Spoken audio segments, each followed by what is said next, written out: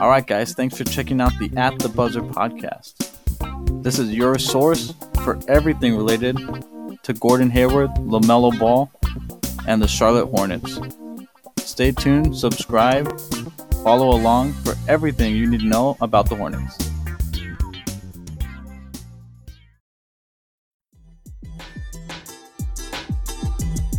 Hey Hoopheads, we appreciate you listening to this episode of At the Buzzer.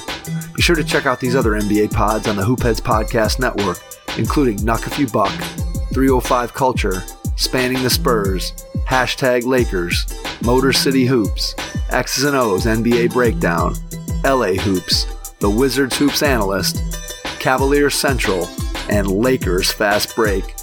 Plus our coaching-focused podcasts, Thrive with Trevor Huffman, Beyond the Ball, the CoachMaze.com podcast, Players Court, Bleachers and Boards, The Green Light, and Courtside Culture.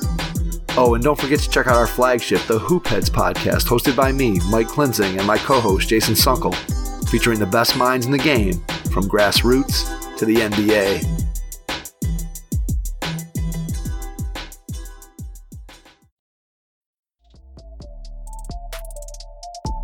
Hey Hoopheads, we all hate ankle sprains and they happen way too often. Ankle injuries are the number one sports-related injury. Arise is trying to change that.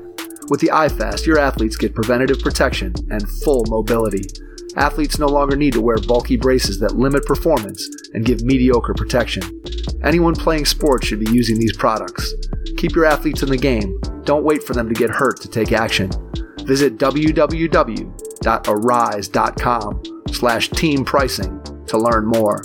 That's ARYSE.com. All right, we are back again with another At the Buzzer podcast. Today, we got a very special guest, Filippo Baresi. I'm mispronouncing it slightly there, I'm sure, who is a big Hornets fan and has worked on various things, including the shot and then also the Queen's Guard. Is that correct? Yeah, everything is fine. Don't worry about the pronunciation, and thanks for having me here. Thanks for real. I'm always open to speak some Hornets here. Totally, yeah. I think first things we'll just kind of jump into here are the last couple of games. And I guess so we had the most recent ones were the Suns game and the Heat game. What have your perspective been either on the last two games or just the team as a whole since LaMelo went down with injury?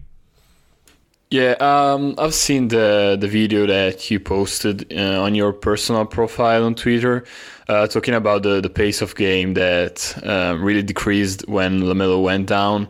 And that was interesting, and I feel that we are missing him. It was obvious because his impact has been really great this season, and the way he played and the way he translated to the NBA with his fast-paced style and all the team following this new play style. It's really bothering to not see that anymore, and especially the last game against the Suns in the third quarter.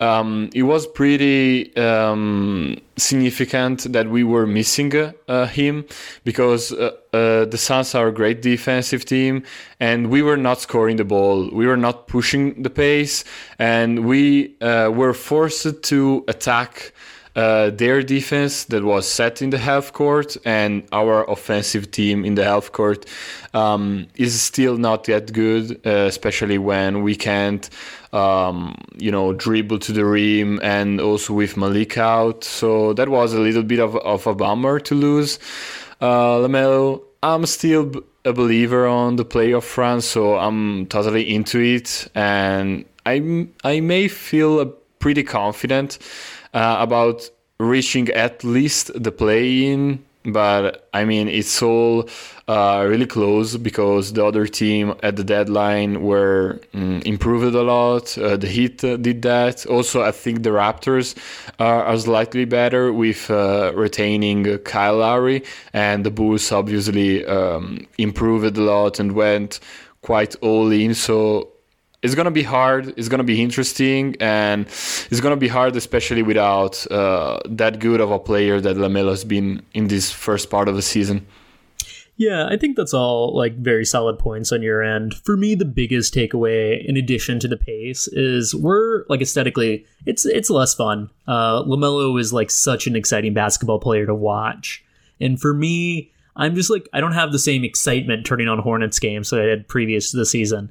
And I'm someone who's a little lower on our playoff chances, which I've said before. And I still think we probably are going to be a play-in game like team or in that range for me, more so than like someone who is going to be like 5, 6, or 7, even though we are, I think, still technically 4 right now. And losing LaMelo, in addition to the aesthetic reasons, we lose a guy who can score. And I don't think he is an elite scorer at this point in time. He definitely isn't. But when you compare his ability to create for others, he has like the lowest, in terms of like field goals assisted on, he has the lowest rate, meaning he's creating for himself more than anybody else on this team. And when you like take his minutes and then give them to a like Caleb Martin, Cody Martin, even like a Malik Monk, you just like lower the ability to like create in the half court, which we definitely saw during the Suns game with both LaMelo and Malik out.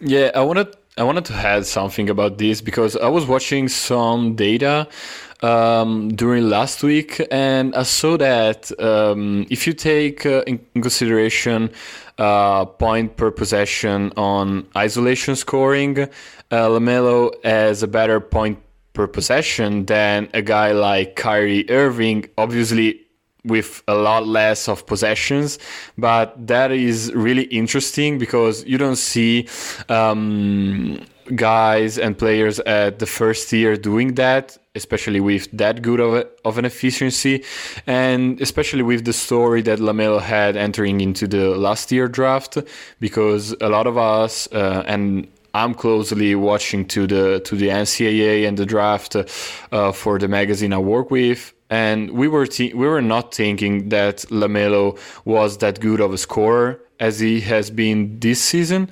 and especially because his first step wasn't projected to be this good, but he showed that he working on that, and he showed that he can make that next step into becoming one of the best player, top like 20-25 player in the NBA. So that was great to see for him, and missing that is really important, especially with the team like the Hornets that are missing a lot talented-wise in their roster construction. So I'm gonna hope that we can, find a way to succeed even without him. And to be adding another point, with the play-in tournament position, we're going to have a really good schedule in this last part of the season. So that boosts my hope heading into the last part of the season. And we're going to have a lot of home games after the next stretch of East games that we are going to face in the next week. So this also helps me saying that we are in a good position to make them and to make the play in at least. Yeah, I think that's a fair point. And one thing which I guess we can kind of like jump into, what happened during the trade deadline in terms of these other teams in the same range. I know that I think we're like 20th or 19th, like in terms of strength of schedule remaining, like i.e. we have the 10th or 11th easiest schedule. But the teams that are kind of below us in the rankings, the Bulls clearly got much better. And I'm not a very big fan of like trading for Vucevic in the situation that they were in. I mean, I understand it's like they're trying to win, but in terms of how it relates to the Hornets, they will probably jump us by the end of the year unless something kind of catastrophically goes wrong for them. I think the Heat are going to continue just to get better and better. They've had a lot of injuries. They've dealt with a lot of COVID stuff. That's one thing this Hornets squad has not dealt with much at all. I think it's only been really the Martins that have been out for any significant time with COVID-related, like health and safety protocol type stuff. Magic are clearly given up. They're out on the season. The Raptors are a really interesting one. I thought they were going to move Lowry. That's kind of where the tea leaves were kind of supporting. The fact that he's staying there, and while they did trade away like Terrence Davis and Matt Thomas or Ian Thomas, they're still in the hunt, and they have a better point differentiation than we do. I think we're still 10th or 11th in the East in terms of that, and that's in part due to our like clutch time scoring, which is still continued on. I know we kind of gave it up a little bit with both the Suns and then the Miami game, but we were down at 8 points with about a minute and a half left in the Suns game, and then Terry Rozier. I'm not the biggest fan in the world, but dude can really score when there's like 4 minutes left on the clock or in overtime, which is really impressive. Yeah, that was really great. Those two games were great. Even if we lost to the Suns, the end of the game was fantastic, and watching Rozier and even Graham hit 2 big shots, so that was really great. And talking about the deadline, the Bulls, I'm not that sure that they're gonna jump on us. Right now they are a good bit behind us, and this Vucevic, Lowry, Markkanen tandem in the front court is gonna make them have a lot of adjustment to do, because handling a defensive scheme with those two guys that suffer during defense, and even with Zach LaVine and their rookie Patrick Williams in the lineup, it's not gonna be easy for them to adjust on the fly like that. Especially, Billy Donovan is known as an offensive coach and not a really great defensive mind. So it's going to be tough for them to be ready. But for sure, they've become better, and they wanted to go all in. So their mentality is definitely that one to try and push for the playoff. And I think that the Raptors did a good job when they decided to retain Kyle Lowry and not selling him for low. And they lost Norman Powell, but then got Gary Trent Jr., which I like a lot. I like him a lot too. Yeah, and also Rodney Hood, which I like him a lot too. So those are true players that are gonna boost them, are gonna boost their defense. They are gonna boost their scoring ability. And when you were facing the Raptors, you were facing a team full of good players that can handle the ball and can do something on the floor. And then they add 2 players that can also do that. So it is like, they're gotten better even in that range and with their play style. So they have a lot of options offensively and added 2 good defenders. So I'm gonna fear them also a little bit more than the Bulls right now. So they are gonna overcome us without a doubt. They are really struggling with COVID, as you said, and I've seen that our players are starting to get COVID vaccination, right? With the social media page. Oh, so, who on the Hornets have gotten vaccinated? I was not aware of this. Yeah, I'm sure that Gordon Hayward had that. So if we are gonna have fully vaccinated team and go into the last part of the season, that's gonna be great, because you're not suffering COVID at all, and a lot of teams out there lost a lot of games because of that. So that's great. Also, closing with the East. The East team, the Hawks are better than us. The Celtics are better than us, even with the difficulties that they had during the season. So they're gonna overcome us pretty surely. Yeah, the Pacers are another team we haven't mentioned in this range, which I think they're, again, a good team. And it's like unclear to me. I wouldn't be shocked if we finish above them. I wouldn't be shocked if we finish below them. So I think that's all a fair point. One thing that, like, do you think, you mentioned with the Bulls, I don't see Lowry and Vucevic playing together all that often. I think it is, like, more likely that Thad Young will fill into that role. Do you disagree? Yeah, could be, and also could be an option to go for Daniel Theis having some minutes, because they're gonna need to split them, because that's not sustainable. I've watching some period of the Spurs game, so their first game together, and that was hard to watch. They weren't defending a basic situation, so pick and rolls and something like that. And I want to say another thing about the standings, because I was reading after the Heat game that we surely have the winning, how do you say that? We won the series in the regular season against the Hawks and the Heat, so we have the tiebreaker against them, and that's big. With those close standings right now. Certainly. Yeah, I think the tiebreaker will come into play. And, like, if you look back at the 2015-2016 season, there was, like, I think 3 or 4 teams with 48 wins, including us. And there was 4 because it was the 3rd, 4th, 5th, and 6th seed. And just due to tiebreaker, we ended up in that 6th seed slot. Yeah, that was the thing I had in mind, that we slipped to the 6th spot because of tiebreaker, right? Yeah, we slipped into the 6th slot, and then we had to play Miami Heat, who were in the 3rd seed.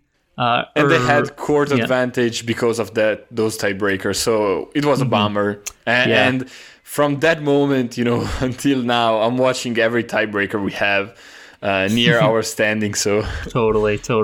Yeah, also, Dwayne Wade hit, 3 threes in that, Game 6 and Game 7. It was, insane overall. You mentioned Daniel Theis. He was someone I was so bummed we didn't end up picking up. We had the empty roster spot if the Celtics were trying to, get rid of, luxury tax concerns. He seemed like, why didn't we go out and get this guy? Especially when all that was given up was, it was, Mo Wagner and no one else.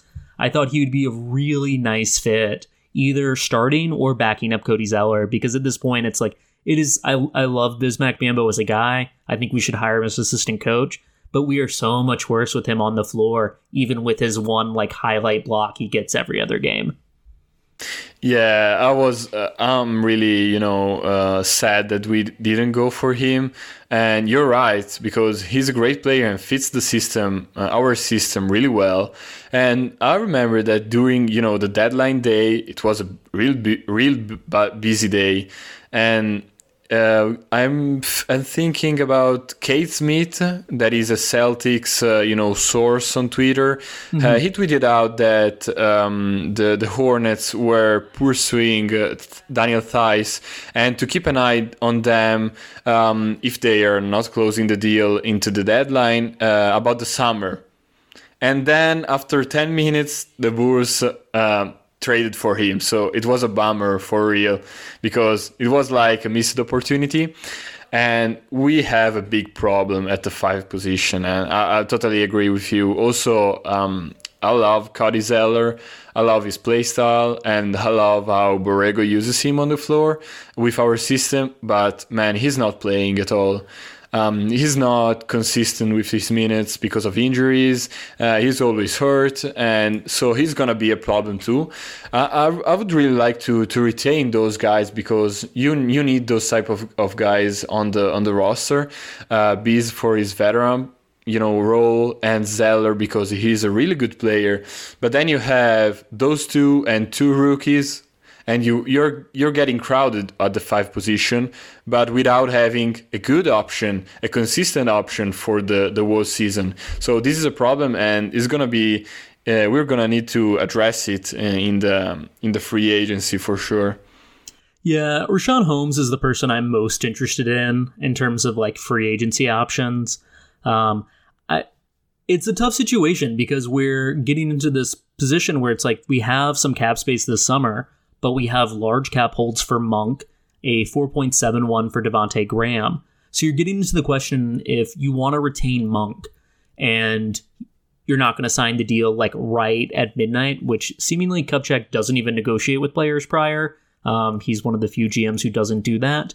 That we're going to have to function as an over the cap team most likely, or at least one with zero cap space. So it's either we renounce Monk, sign a very quick deal with him, or we're stuck to like a big on the MLE. And when you look at like mid-level exception bigs, there's not a ton of great options out there. I don't want Enes Kanter on this team. I like Jermichael Green, but I don't think he's a starting caliber center. And then it's just like, can you get Daniel Tice for the MLE? Maybe, Cody Zeller is great. I think he's really excellent when he's on the floor and not playing someone who is significantly bigger than him. He just can't stand up to the Joel Embiid's, even like the Hassan Whiteside. Anybody who's got weight on him, he really struggles in those matchups. DeAndre Ayton, another example of that. One reason that I wasn't incredibly bummed we didn't throw up first round picks in order to bring in a big one, because it's like, I think that's too big of an asset. But I really enjoyed PJ Washington as a small ball 5, where those lineups have been always on the positive.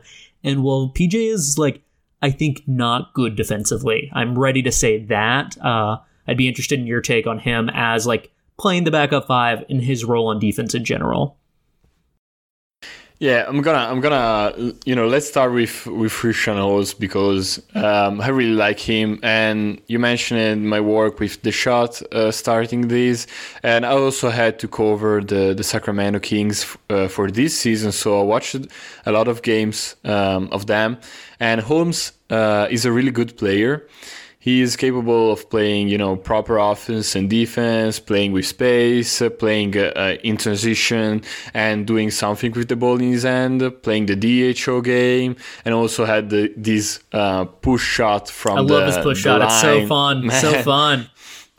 Yeah, I mean, if you look at the number of assists that Haliburton is averaging right now, is like, having 5 assists per game, and you can count that 3 at a game for him are for Holmes and a push shot at the line without creating any space. So those are fake assists. I'm gonna address this right now.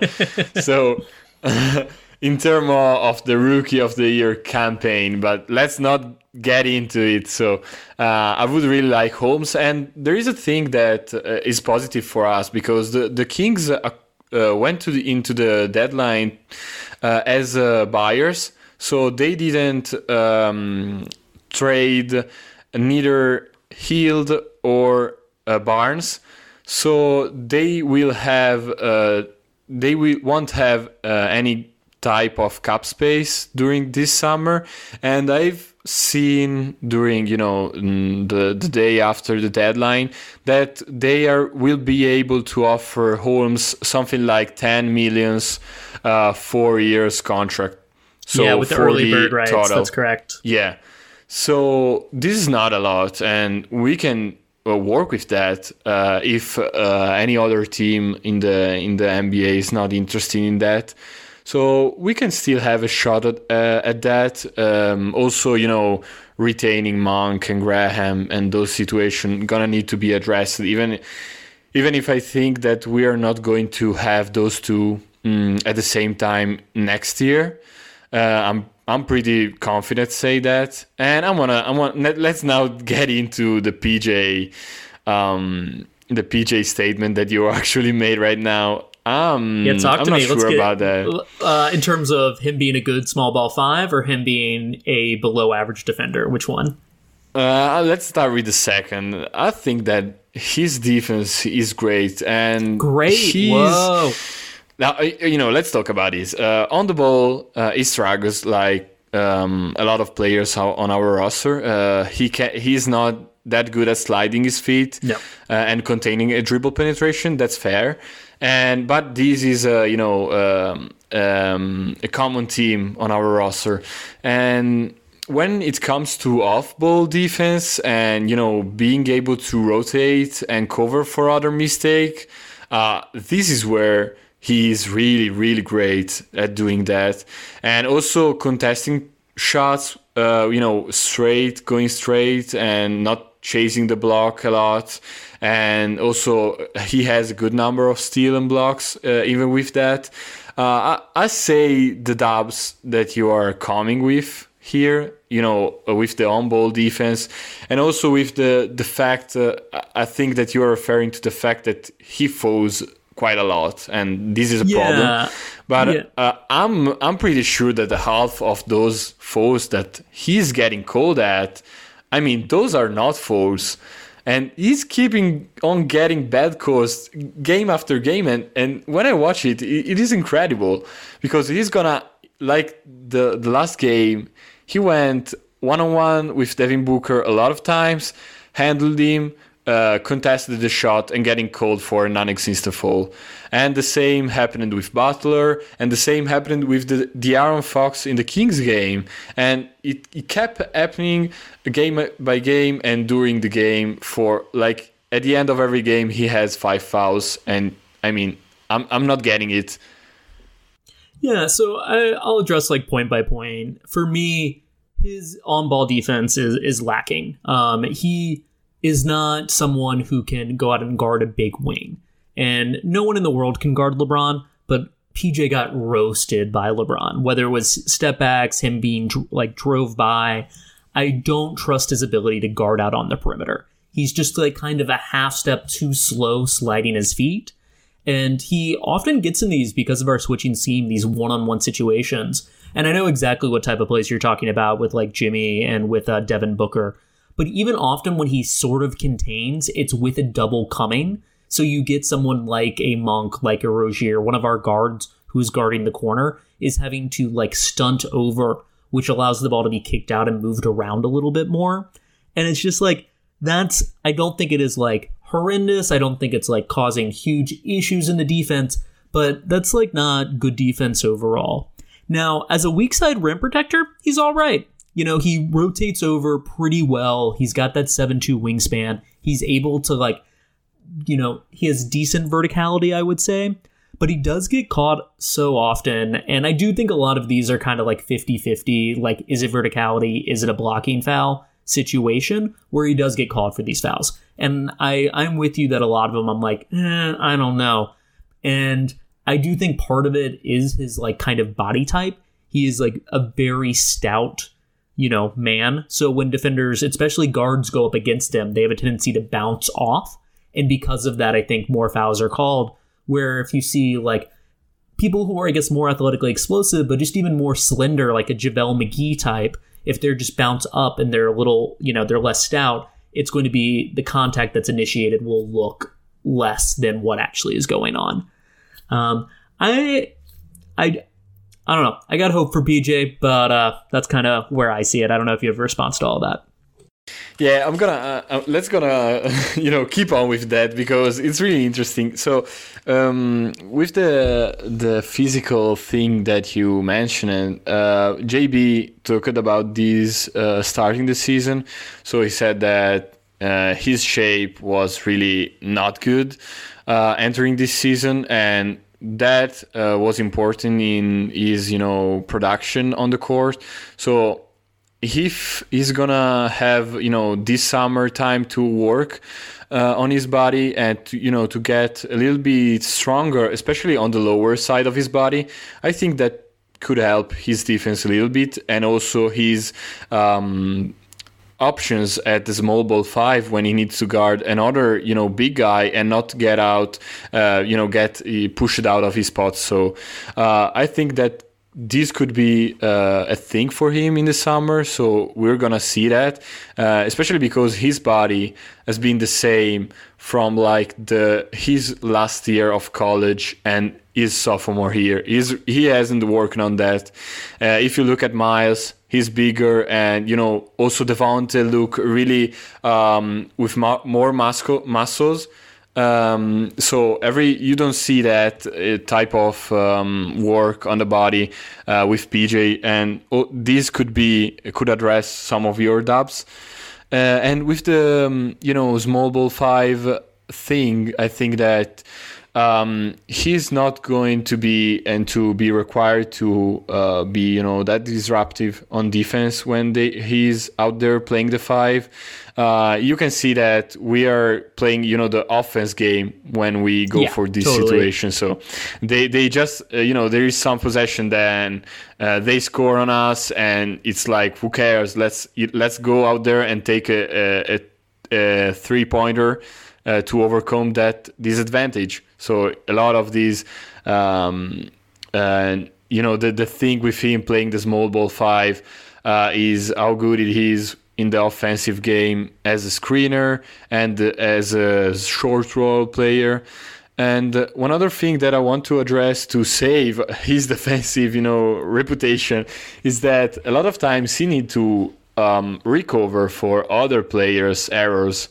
Because when a team has Terry Rozier and Devontae Graham trying to stop the first, ball penetration. Yeah, that is a very valid point. He does not have guards who can help him out, no. Yeah, the backline need to come over, help, maybe not in the best position they wanted to be, and that's when error occurs. So this could be a problem. And this thing has to do and to deal with the whole evaluation of the Hornets as a defensive scheme and as defensive options. It's really tough to separate, the talent of the players while playing defense, and what JB is doing and the scheme that he is trying to have. So it's not easy to pick a guy and say, hey, I don't know what are you doing there. I just think that we have a lot of bad personnel defensively that just have a role when we are discussing the Hornets as a defensive team, and every other player as defensive abilities. And this could be talked about with PJ, but also with Miles and other players out there. Yeah, and when it comes to PJ, one thing I will say specifically, I don't think he is making bad rotations. I don't think he is ball watching too often. I think a lot of his bad defensibility is just lack of physical ability. I don't think he is ever, maybe if he drops a lot of weight, he'll be able to get a little quicker laterally, but I think he's just a little too slow laterally. I think he's just a little too small, height-wise, even with his long wingspan. 7'2" is long for a 4, but for a 5, it's about average, it's longer than Cody Zeller's, but that's another thing to talk about there. Yeah, you surely need to work on that, and I hope he can address that. Yeah. But I don't know, let's imagine we have a Miles Turner type of player as a 5. That would really help him, who type of player at the 5? Sorry, say that again. Miles Turner. Yeah, Miles Turner, 5, yeah, certainly. Yeah, this roster is begging for a athletic rim protector at the 5. Miles Turner, I would even like someone with a little more vertical pop. It's just oh man, it would fit so well. Just give LaMelo let's say Jackson Hayes ends up being really good, or just X DJ, DJ in 2015, that level of player would be really nice to have next to LaMelo and PJ alike. When you had those type of players as a 5, the full team gets better on defense, yes, in one game. So this is it. Yeah, and I think it's worth debating right now whether you would rather have PJ or Miles Bridges, because maybe you disagree, but I really think Miles has proved himself to succeed more at the power forward position, and I don't think he is someone who can really guard threes in a lot of ways, and I think defensively and offensively is more of a 4. So it's where are you at with if we can only sign one between Miles and PJ, or do you think it's this is the team we can move forward with? We're not going to add any more talent. We need to sign everybody. Where are you at with that? Oh my! I'm really true with you, and I'm a PJ guy. Oh, I'm a big PJ guy. I'm a big PJ guy too. So I'm not gonna go out there and say I'm gonna retain Miles Bridges instead of PJ Washington. So for me, the decision is pretty obvious.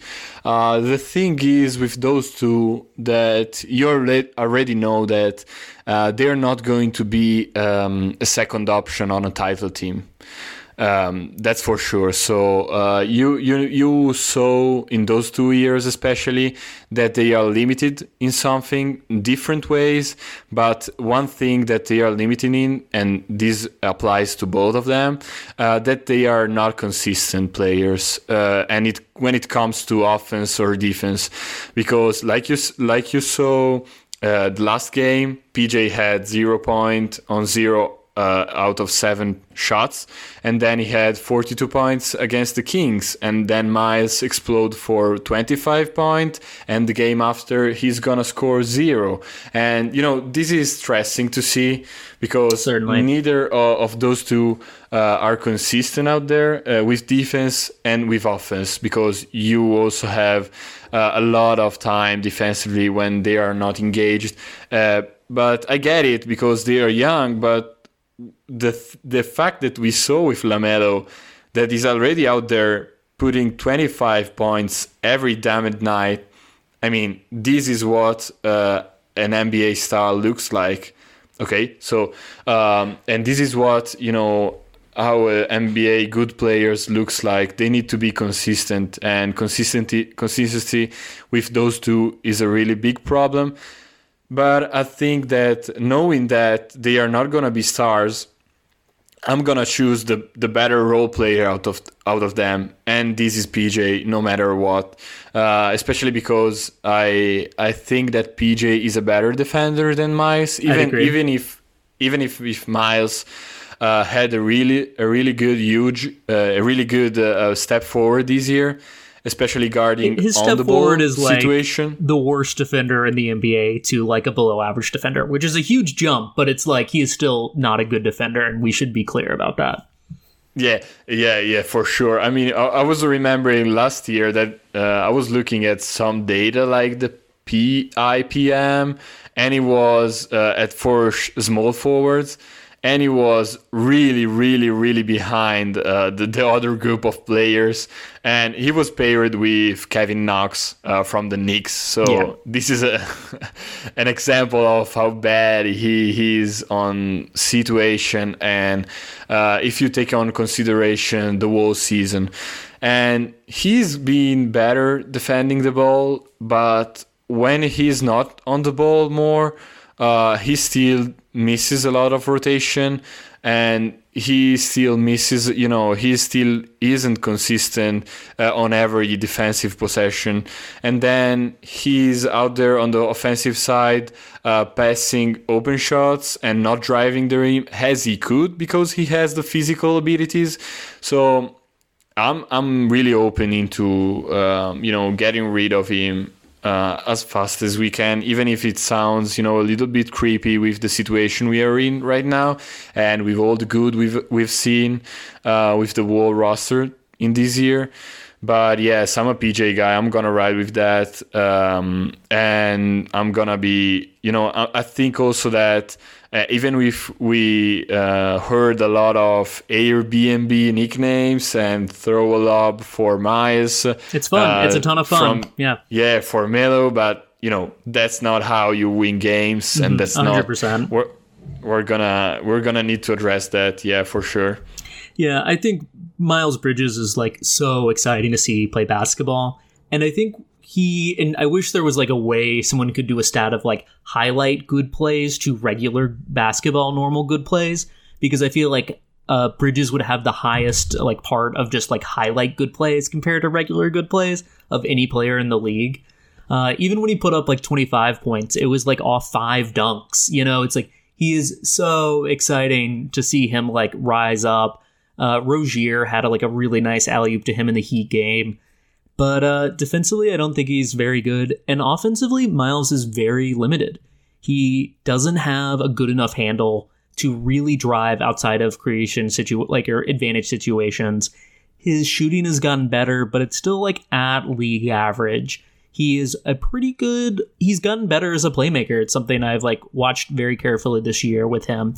But at the same time, his handle really limits that. Where PJ offensively, I think, has improved way more than people realize. His numbers look very similar, but the amount of like time with the ball in his hand, he's driving a lot on closeouts. And that's like really exciting to see. He's a better shooter, and he's like a good like pick and pop big. For me, PJ's clearly the guy to move forward with, and he's a guy who I could see as being a solid starter. He could be a 3.5 option on a like quite high level, maybe like, 3 to 5 seed team.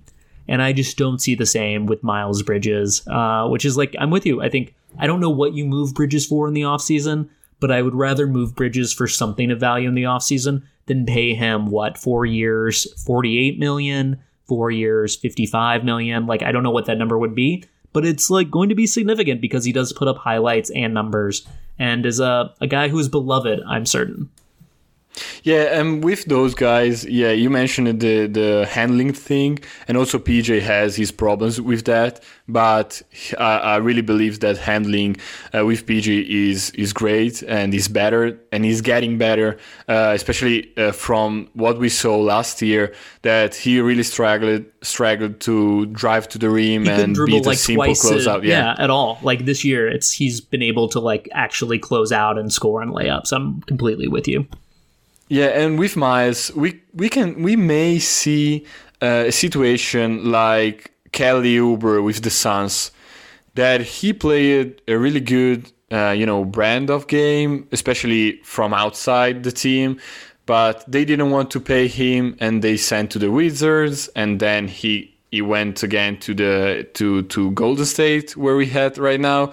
So if we don't want to pay him, I think that this summer could be a really good moment to trade him, because his value is pretty good right now, especially because a lot of teams are watching, House of Highlights and things like that. So this could be an option for sure. Where do you land on the Graham, Monk, Rozier? Like, I think that is going to be a question that has to be answered this summer. And would you rather sign both Graham and Monk and miss out on a Richaun Holmes type? Or would you be prepared to let one of those guys walk in order to bring in a big man in this offseason? Yeah, okay. This is really tough again. I mentioned it before, but I think that Rozier gonna stay with us. I think so too. I don't see any type of trades that we are gonna make this summer.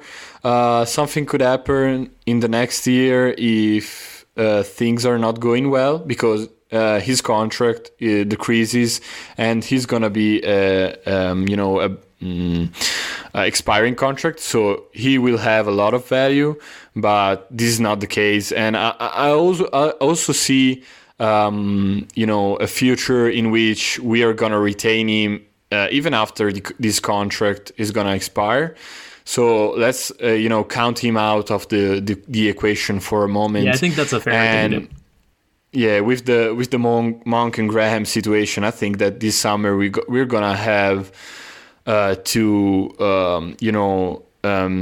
let one of them go, especially because you put it in a good way that we're gonna need to address the 5 even before that, talking with those two players, because the 5 is a really huge problem. Yes, we drafted 2 projects at that spot, but I don't know if in September 2021 they're gonna be ready to start a season. So I'm not sure about that. So we're gonna need to sign a number 5 and then talk about retaining one between Monk and Graham.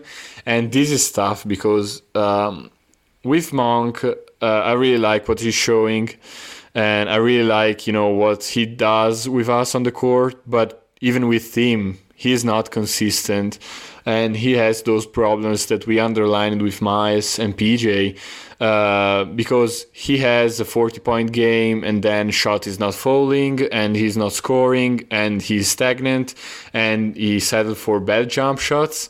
And with defense, yes, he's improved from his rookie season, but he is still an average player on defense. And he has his moments also in that side of the floor.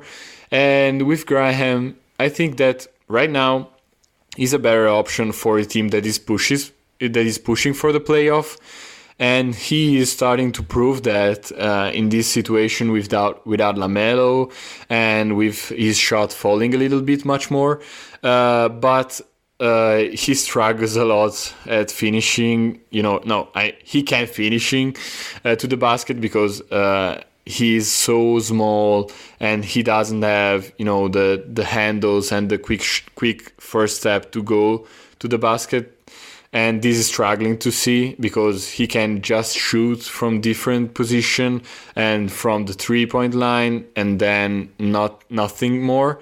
But what I saw in those post All-Star when he came back from the injury, that he's defending a little bit better than he was in the first part of the season. And I think that the work that he does for our team with his presence and communication part and defense and organizing an offense, we don't give him much credit for that. And I think that is really vital for a team that is trying to push for the playoff hunt. And then age is a factor, and then you will again think that Monk is the better option. But if right now I'm gonna need to choose, I would like to retain Graham.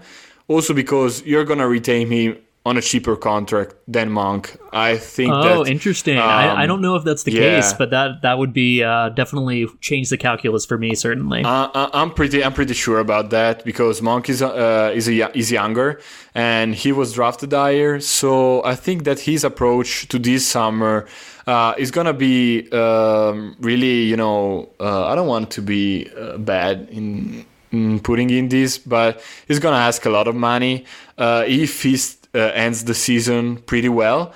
And this is not the case with Graham because Graham knows and had a lot of struggles.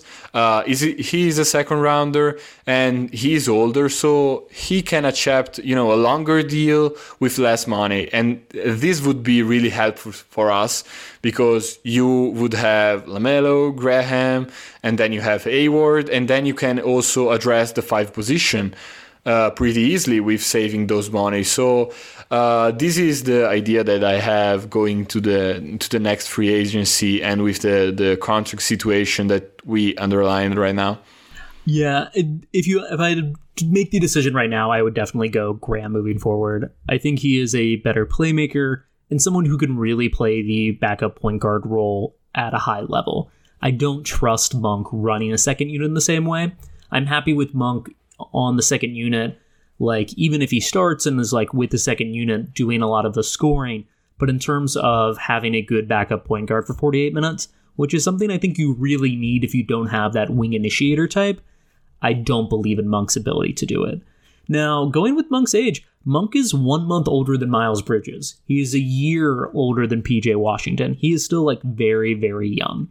And if he's kind of put it together and he just keeps building off what he has done this past season, it's going to look foolish to let him go in free agency. I worry that this year is more of an aberration than something that is consistent. For me, the contract is a really interesting question, and I know some people aren't as interested in cap stuff as I am, for instance, but I think Graham is going to get paid more just because of the fact he is an unrestricted free agent, where Malik Monk has that restricted free agency offer.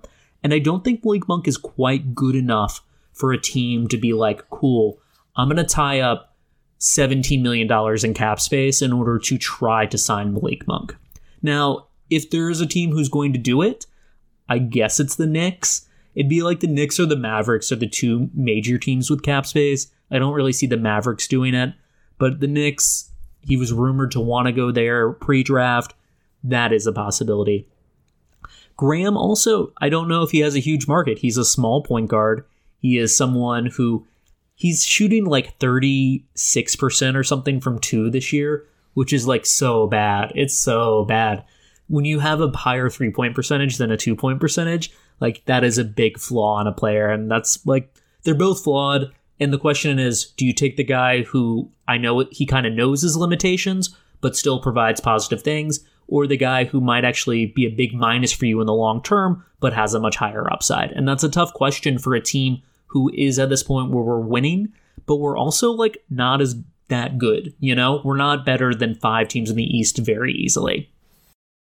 Yeah, and that's the thing with them, because if you retain both of them, you almost certainly know that you are not going to reach the next level going forward for the next season, because, okay, we have a lot of good to great players, some more good and also a little bit of them that are great players, but you still have that center position problems. And yeah, small ball is cool, and we can use a lot of forwards, but it is a problem, and you cannot reach the playoff consistently without addressing it. Yeah. Before we go, I think it's worth mentioning the Brad Wanamaker trade. It's kind of a pretty meh in terms of things go. I was really hoping we'd get at least a second-round pick for that roster spot in cap space. But I'm glad Michael Jordan made a little bit of money on the deal, and we got to feel good about that.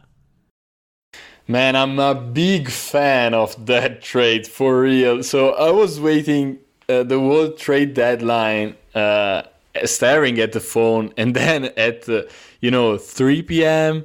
The Wanamaker trade happened, and I was really, I wasn't bragging about that, because it was a strange move for sure. I was laughing because, it's fun to see Brad Wanamaker at the end of the trade deadline, at the buzzer for the Hornets. And then, started joking with my friends. But I really like the move, being serious for a moment, because he played a lot here in Europe. So I've kind of know the guy a little bit. And he's been, he's a good pro. He's a good veteran. He also is the oldest team guy on the team right now, so I think he can provide something. He's also a good defender, and a good playmaker when the ball is in his hands. So I think that he can have a role in this team. Borrego tried to putting him in the mix with the Suns game, but because Caleb Martin wasn't playing good, but that wasn't the case. I think that going on, he can have some minutes, especially if Monk and Graham are struggling and Monk isn't consistent. We are going to see a good bit of Brad Wanamaker. This guy last year played the Eastern Conference Finals and also played 2 games with the ball a lot on his hands. And he could be there. So if he played on the Eastern Conference Finals, I think that he could be a good rotation player. And we talk about the end of the rotation right now for the Hornets that provide us veteran leadership and experience in particular situations. Yeah, I don't disagree. There's a chance, he's totally fine. And he's a guy that, would I rather have him or Cody Martin handling the ball? If we're trying to win, I think it's clearly Wanamaker. But Filippo, thank you so much for coming on, man. Do you have anything you want to plug before we hop off here today? Thank you for giving me this opportunity to be here, because it was a great talk, and I'm a really big fan of your profile on Twitter. I appreciate out it. There. I don't know if you noticed that, but since you appeared on my Twitter timeline, I've stopped, having clips on my account and saving clips for game, because as I wake up, watch the game here in Europe, and then I go to your profile and everything is there, and so I'm gonna chill a little bit more. Yeah, so it's a lot easier for me. So I'm gonna send thanks for you, and I'm a huge fan, and thanks for having me again. All right, man. Well, this is the At the Buzzer podcast. If you guys like the show, let us know. If there's anything you want us to talk about in the future, if you're still listening, also let us know. Thanks so much, everybody. All right, everybody. Thanks again for checking out the At the Buzzer podcast, your source for everything related to the Charlotte Hornets. Feel free to leave a review, rate, subscribe on any of your favorite podcast platforms, and stay tuned for much more related to your Charlotte Hornets.